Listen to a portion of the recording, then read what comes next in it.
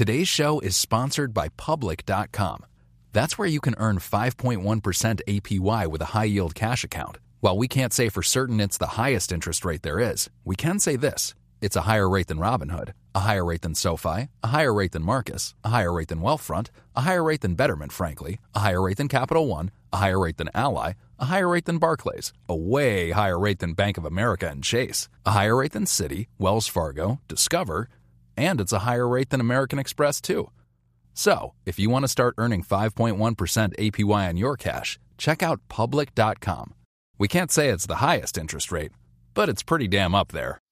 This is a paid endorsement for Public Investing. 5.1% APY as of March 26, 2024 and is subject to change. A high-yield cash account is a secondary brokerage account with Public Investing. Member FINRA SIPC. Funds from this account are automatically deposited into partner banks where they earn a variable interest and are eligible for FDIC insurance. Neither Public Investing nor any of its affiliates is a bank. U.S. only. Learn more at public.com/disclosures/high-yield-account. It can be hard to see the challenges that people we work with every day are going through. I'm Holly Robinson Peete.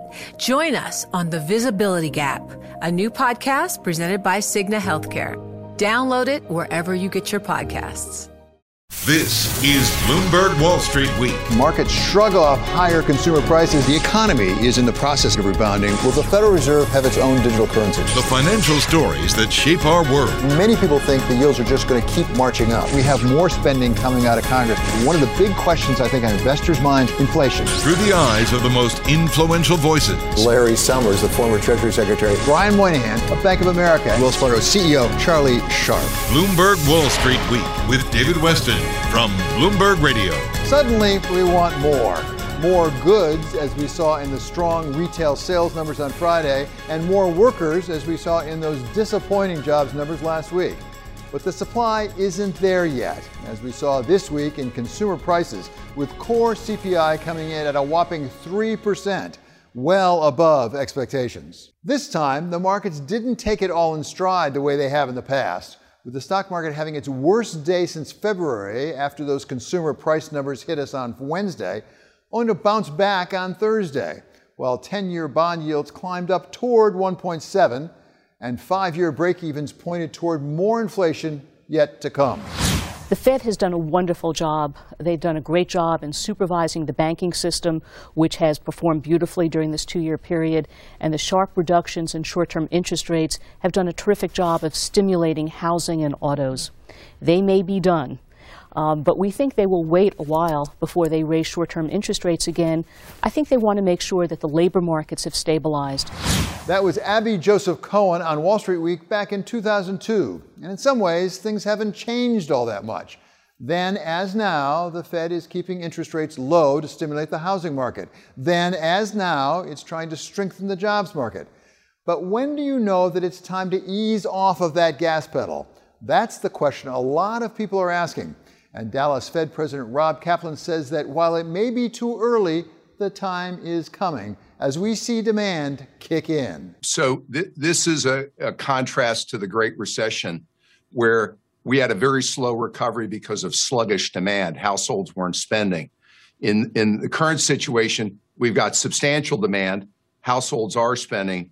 But what we're seeing from our contacts across the board is supply issues. And my team, to their credit, had warned me for the 2 weeks leading up to this report that there was a meaningful chance it could be disappointing because we were seeing, our estimate is something like 2 million 55-year-old and above workers have either retired on schedule or accelerated their retirement. Got 1.5 million working mothers that are home with their kids. Lack of childcare, school reopening is an issue. And yeah, we are hearing broadly employers are trying to hire, but they're struggling to compete with unemployment benefits.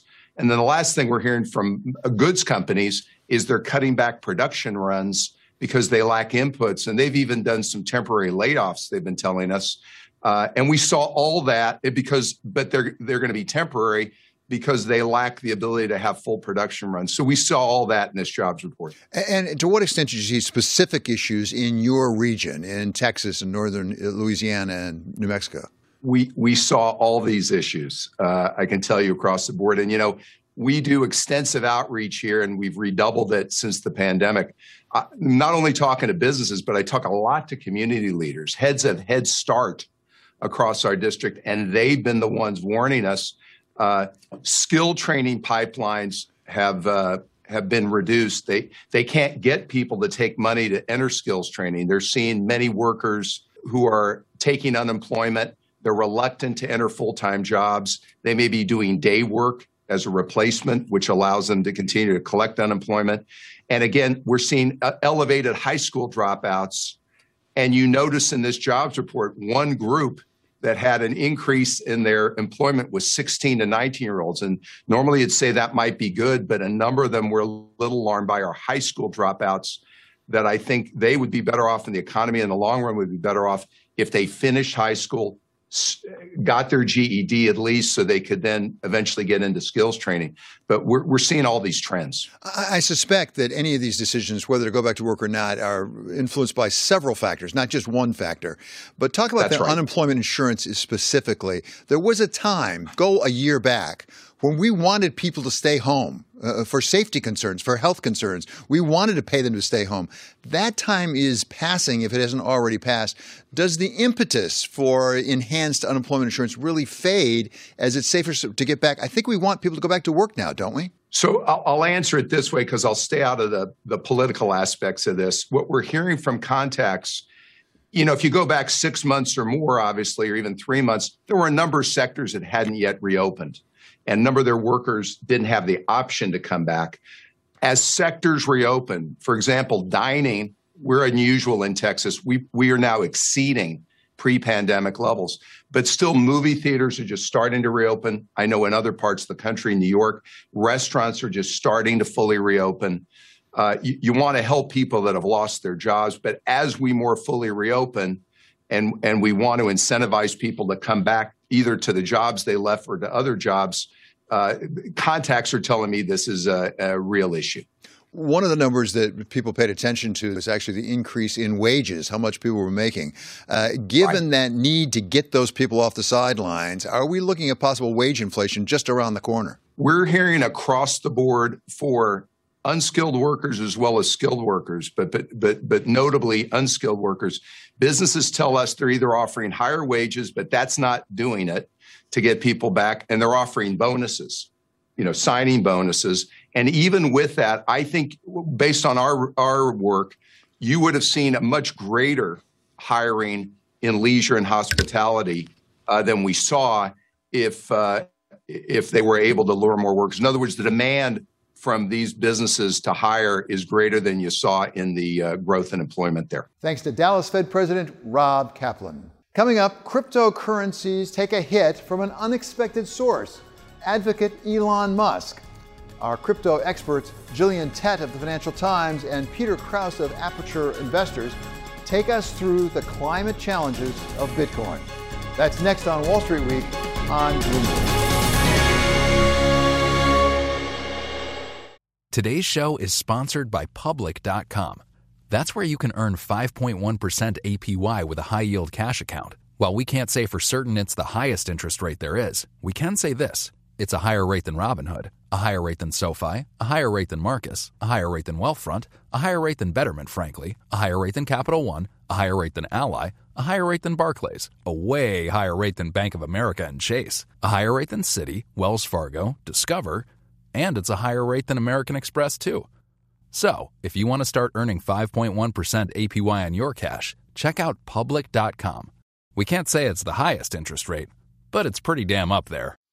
This is a paid endorsement for Public Investing. 5.1% APY as of March 26, 2024, and is subject to change. A high-yield cash account is a secondary brokerage account with Public Investing, member FINRA SIPC. Funds from this account are automatically deposited into partner banks where they earn a variable interest and are eligible for FDIC insurance. Neither Public Investing nor any of its affiliates is a bank. U.S. only. Learn more at public.com/disclosures/high-yield-account. This is Bloomberg Wall Street Week with David Weston from Bloomberg Radio. Elon Musk has done a lot to boost cryptocurrencies like Bitcoin and Dogecoin. But suddenly, he's on the other side of the trade, joking about Dogecoin being a hustle on Saturday Night Live, and then reversing his decision to accept Bitcoin in payment for Teslas. We talked with Gillian Tett, chair of the editorial board and editor-at-large U.S. for the Financial Times, and Peter Krause, CEO of Aperture Investors, about whether the setbacks are just a blip or reflect something deeper. In a nutshell, well, duh, because we have warned at the Financial Times now for many months that cryptocurrency is filthy. And there's really just two key stats you need to know to understand why. Firstly, about 70% of cryptocurrency has been mined using the computer algorithms in China, overwhelmingly using Chinese coal, mostly in the west of the country. And secondly, the sector has grown so rapidly that it now has a carbon footprint people calculate around the size of, say, Sweden.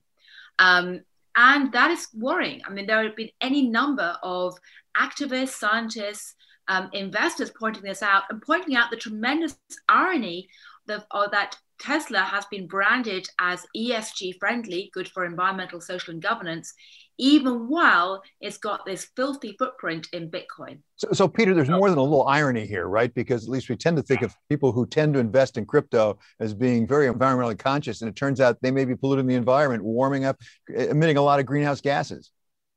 Yeah, look, I mean, we spend an enormous amount of time every week trying to think about ESG conscious investing. We design investment processes. We have information and data. We look to inquire as to management's views on ESG and how they deal with those different conditions. And investors are demanding, in particular in Europe, but all over the world, investment portfolios that are ESG friendly and, in fact, even ESG compliant with some of the new regulations in Europe. So it is, in fact, a paradox for investors to be investing in Bitcoin, which is exactly the opposite of that. Not even close. And more interesting, to Gillian's point, if it continues to grow, the exponential effect on the poor use of energy, coal, dirty energy, is palpable. And so I find it, kind of almost humorous that people are investing in Bitcoin thinking that they're doing something that's exciting. And at the same time, they're acting in exactly the opposite way that they want the rest of the world to behave. So Gillian, that says one thing to people who want to buy or hold cryptocurrencies. What does it say for the big banks? Because the big banks are getting some pressure actually to manage some funds that actually would include some crypto in it. We have JP Morgan, for example, this week coming out and said, we're really going to get to zero emissions. Everyone wants to get to zero emissions. If they really want to do that, does that mean they can't hold crypto? Well, what I argue in the column in the Financial Times are three key points. Firstly, this shows that nobody can afford to ignore ESG risks, even if they have an ESG label on of an asset. And essentially what you're seeing is a very fast-moving sector where there aren't many binary situations. It's not static. It's often a question of trade-offs. And the only way for investors to cope is to take a holistic view and recognize they'll need to adjust. Secondly, though, in coming out of that point, in fact, there is now a scramble afoot in the crypto world to tackle these green issues or these dirty issues. And the United Nations just teamed up with the Rocky Mountain Institute and a group of fintech leaders to explore ways to try and deal with it. Two options. One, you change the computing processes to slash the amount of electricity they consume. And there's been a cryptocurrency this week called Chia launched to do just that. Secondly, you can try and source it from clean energy sources, say Icelandic hydroelectric power, and create a registry. There are efforts along that way. But the third point is that regulators clearly need to start getting involved. I mean, the reason why someone like Elon Musk can have almost this Wizard of Oz-like effect on the crypto market is because it's opaque and unregulated and probably highly concentrated in its holdings. And there are efforts underway now amongst the regulators to exert more oversight, not just over the questions of market manipulation, but also money laundering. And frankly, every single big bank who's dealing with crypto or thinking about it, and fund managers, whether it's Fidelity or Goldman Sachs, needs to throw their weight around it, behind this process big time. And ironically, green issues might turn out to be the issue that causes everyone to rally together, even the libertarians. I just want to jump in on something to just inject another idea into the conversation. There are two issues around cryptocurrencies. One is the mining issue, which creates the sort of scarcity value and the desire to actually earn something for producing a new Bitcoin. And that, that's the speculative aspect of Bitcoin and the speculative aspect of cryptocurrency. But the more interesting aspect of cryptocurrency is not the fact that it is a speculative value, but that it's a mechanism by which you can actually trade, settle, and effectively record transactions immediately or instantaneously. That's the much more valuable part of crypto. And you don't need mining exercises and energy utilization in order to go after that. So I think you have to start thinking about unbundling the sort of speculative aspect of crypto, which frankly has no value to it. And now we know it's dirty as it relates to the environment. And the actual value of crypto, which is a currency that settles immediately, instantaneously records a transaction, and lowers the cost of transactions in the world, and is the most valuable part. And so I think this might be, to Jillian's point again, the sort of start of unpeeling the onion between the speculative aspects, which frankly are not that valuable, and what the true value of crypto could be over time. So Jillian, Peter says you can separate out the immediate settlement on the one hand from the speculative on the other. What about another aspect, which is the complete anonymity, which I think we saw this week in the Colonial Pipeline hack, actually, as we look at all these ransomware attacks. There have been almost 400 in 2020 alone on infrastructure. Could we have those ransomware attacks without crypto? If you had to actually write a check in your banking account, I'm not sure the ransomware would work. That's a great point, David. And I think the issue is not so much anonymity, but pseudonymity, that basically we don't know who lies behind these accounts. You can track these accounts. And oddly enough, some law enforcement officials actually think there's a benefit to having this because they can actually see, once you get inside the system, where accounts are coming from. But pseudonymity is absolutely part of the issue. And again, going back to my point that actually green might provide a spark to actually get community support for more accountability and transparency. If you started to create a register of green versus dirty cryptocurrencies, that's the kind of thing that could actually put this on a more mature footing. That was Peter Krause of Aperture Investors and Gillian Tett of the Financial Times. Coming up, inflation was up this week and stocks and bonds were down, at least for part of the week. What does that mean for investors? We asked Catherine Keating of BNY Mellon. That's next on Wall Street Week on Bloomberg.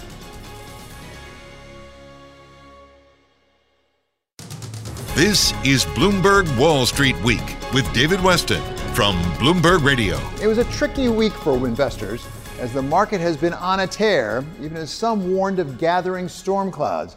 And this week it felt like we just might be feeling some raindrops as well, with those CPI numbers coming on the heels of disappointing jobs numbers last week. So investors have to be asking themselves whether they should be reaching for the umbrella or even running to shelter. We asked Catherine Keating, CEO of BNY Mellon Wealth Management, whether investors are changing their strategy to hedge for inflation. Investors always have to be concerned about inflation because inflation is one of the things that can lead to the end of a business cycle, tightening rates, recession, bear markets. We don't see that yet. We actually agree with Chairman Powell that we should expect inflation and we should expect it to be transitory. There are a lot of inflationary forces at work in the market. We're reopening. Right? We wouldn't have been here together last May, and yet here we are. We're reopening. And so we need to expect inflation, and we need to expect some surprises because the economy closed down in a very synchronized manner, but it's reopening in stages. And so we need to expect some of these surprises.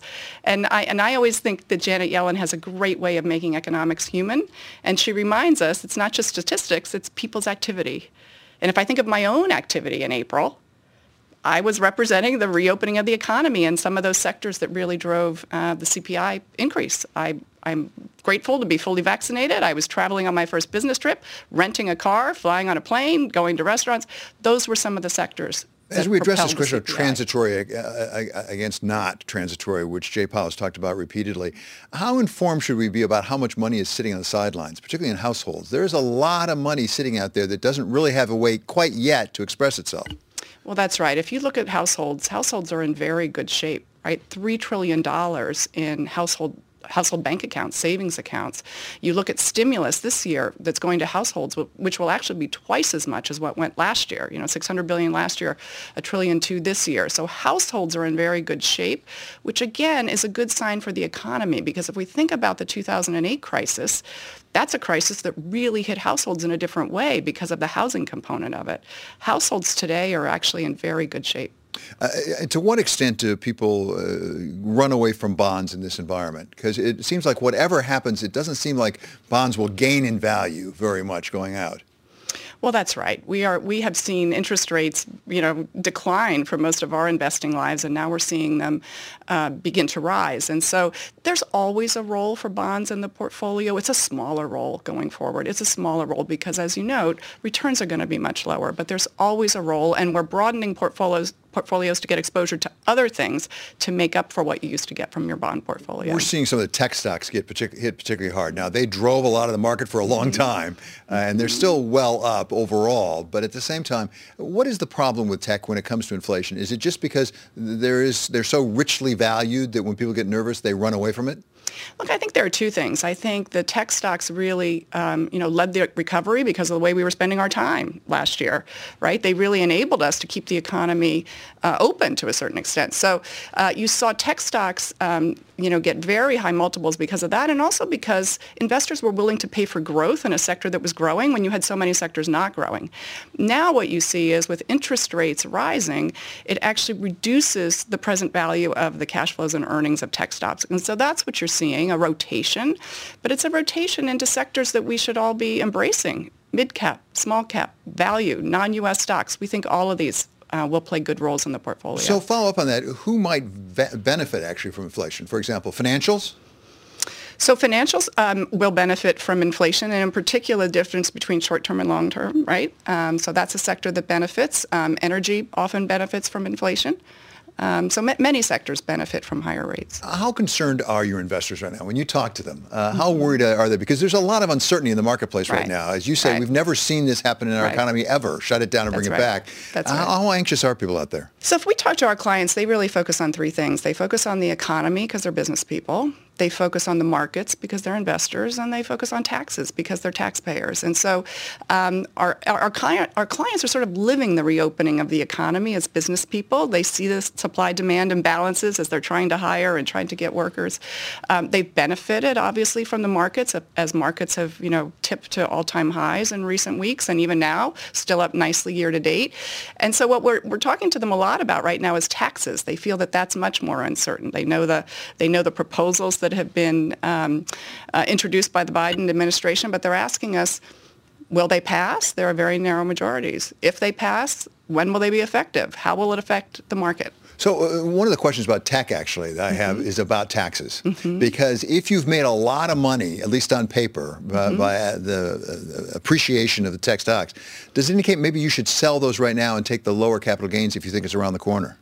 So what we tell our clients, we tell them two things. Number one, as an investor, time is your biggest advantage because markets tend to grow over time. So we say plan, don't panic. Do things that you would otherwise do for your portfolio.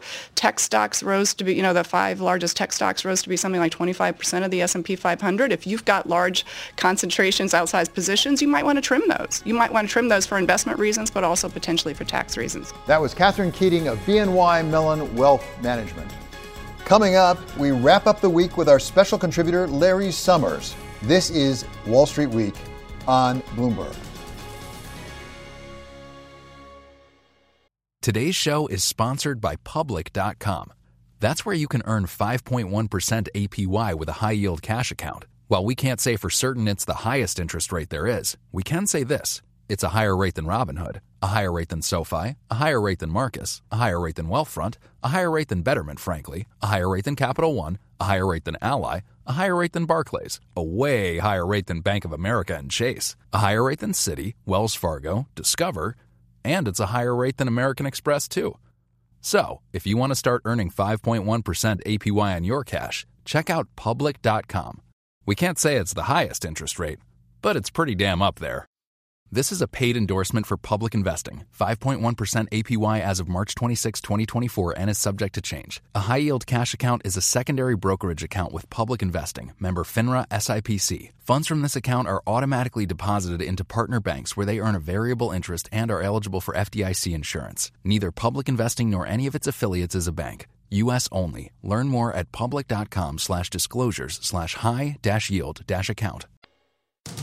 This is Bloomberg Wall Street Week with David Weston from Bloomberg Radio. So the markets were roiled this week by one thing, really, the prospect of inflation. And we're blessed to have with us the special Wall Street Week contributor from Harvard, Larry Summers, who was really the first to warn about this possibility way back when President Biden proposed his American Rescue Plan back in late January. So, Larry, welcome. Let me say, Jason Furman, an economist you know well, you respect, was on Bloomberg this week saying that no credible economist ever doubted that this was too much stimulus. I don't remember all those economists agreeing with you at the time. I don't know. I didn't feel like I was echoing the conventional wisdom at the time. And David, nobody knows yet, and it's too early to know, and the record of forecasters isn't great.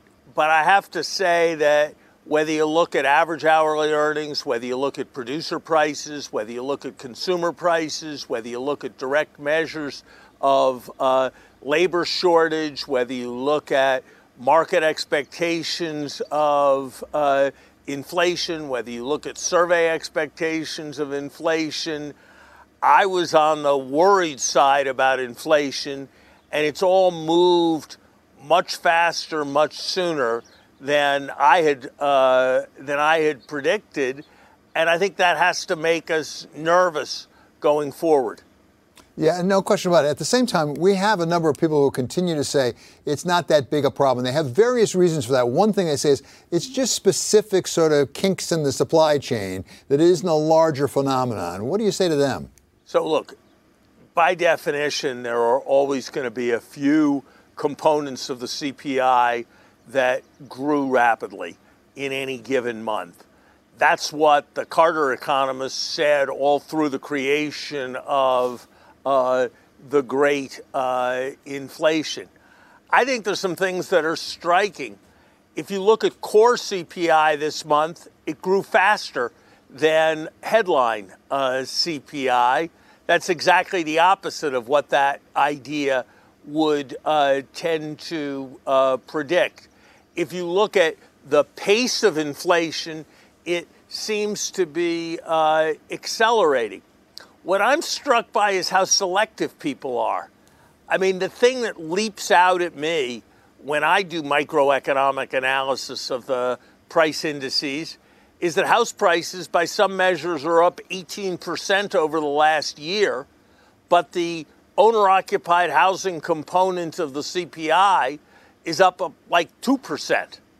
And so that tells me that we're probably missing something large with respect to housing. And I think if people are seeing their house prices go up at 18%, before too long, they're going to be estimating that the amount they could rent their houses for is going to be going up substantially. So the largest distortion I see in the numbers is with respect to housing. You know, so many people commented on used car prices, and used car prices, surely that's not a trend that's going to continue, but it's only a couple percent, if that, of the index. If you look at the monthly CPI, medical care was zero in the most recent reading. I don't believe for a moment that medical care prices are going to stay at zero, and that's a much larger component of the CPI than used car prices. So it may be that it's going to change. The other thing to say is, let's be clear, the core CPI grew at 0.9%. That's an annual inflation rate above 11%. So there's plenty of room for there to be a lot of transitory factor in it, and for us still to have what would be an extremely serious problem of inflation rising to the 4% range. So I don't think you can dismiss these figures. I also think that if you look at the hourly earnings figures, if you look at the producer price things, all the inputs which have to do with future price increases, those seem to be accelerating as well. So, Larry, what do you say to the Fed, frankly, who keeps saying it's transitory? And specifically, the argument, as I understand it, is, look, and what we're seeing right now is the necessary reaction of economy coming back online. And once it gets back online, things will settle back down again. So this is just like a relatively short one-off. Look, anything's possible, and they could be right. But I always believe in government that the right strategy, indeed in life, the right strategy is to hope for the best and plan for the worst. And the Fed seems to be planning for a very benign scenario that we certainly can't count on.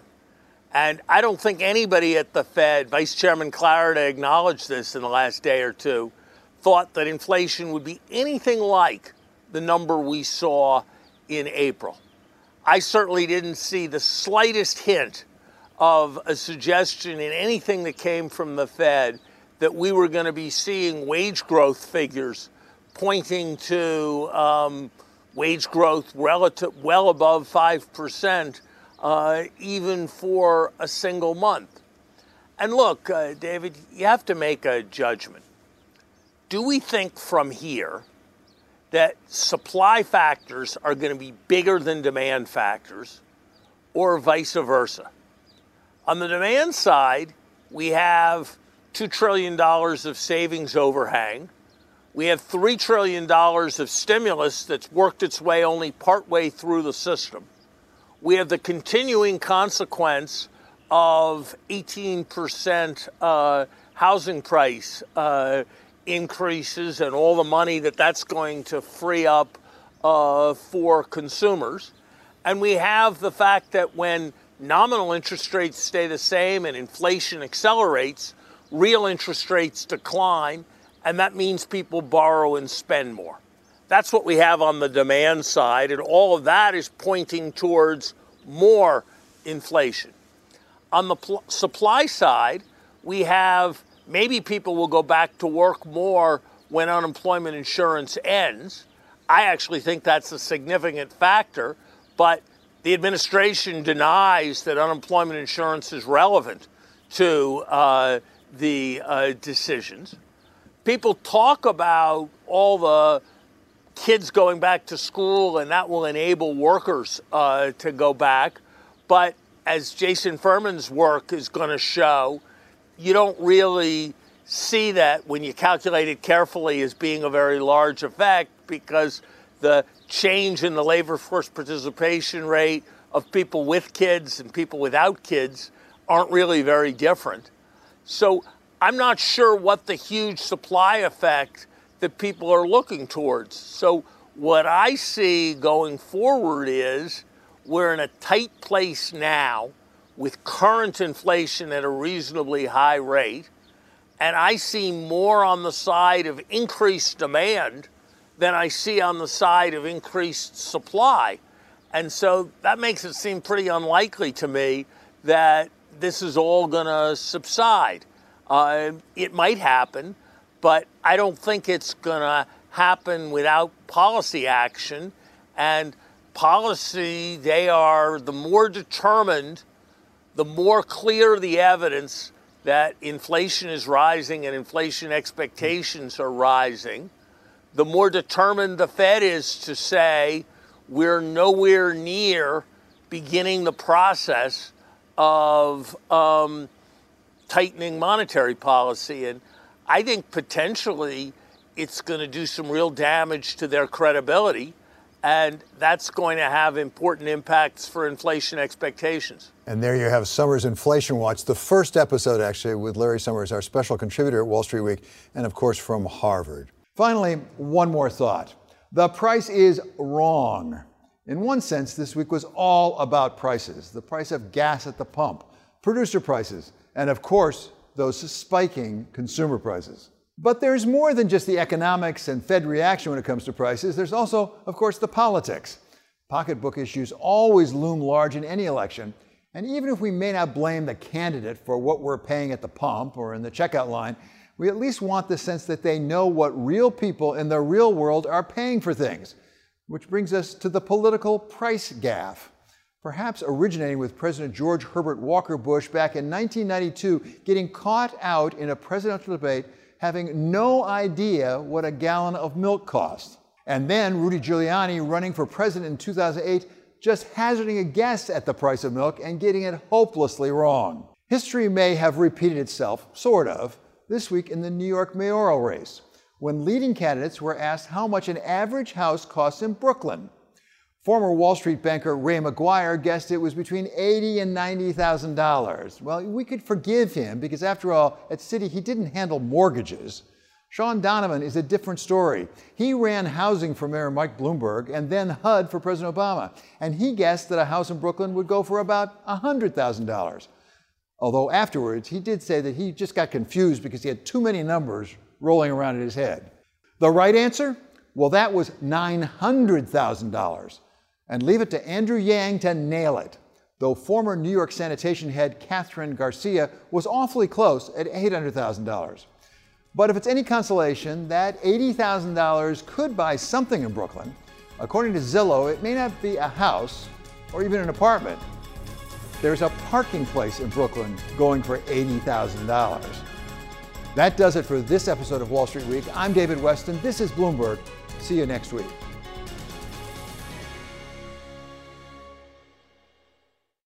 I'm Alex Rodriguez. And I'm Jason Kelly. From Bloomberg, this is The Deal. Each week, you'll hear us in conversation with business icons. This show will explore deal-making across sports, media, and entertainment. That is a harsh lesson in business. Sports is not as simple as bringing a bunch of big names together. I didn't want to do another stomp you out speech. It opened up so many more doors. The show is called The Deal. Listen to The Deal wherever you get your podcast. And watch on Bloomberg Originals, Bloomberg Television, or BTV+.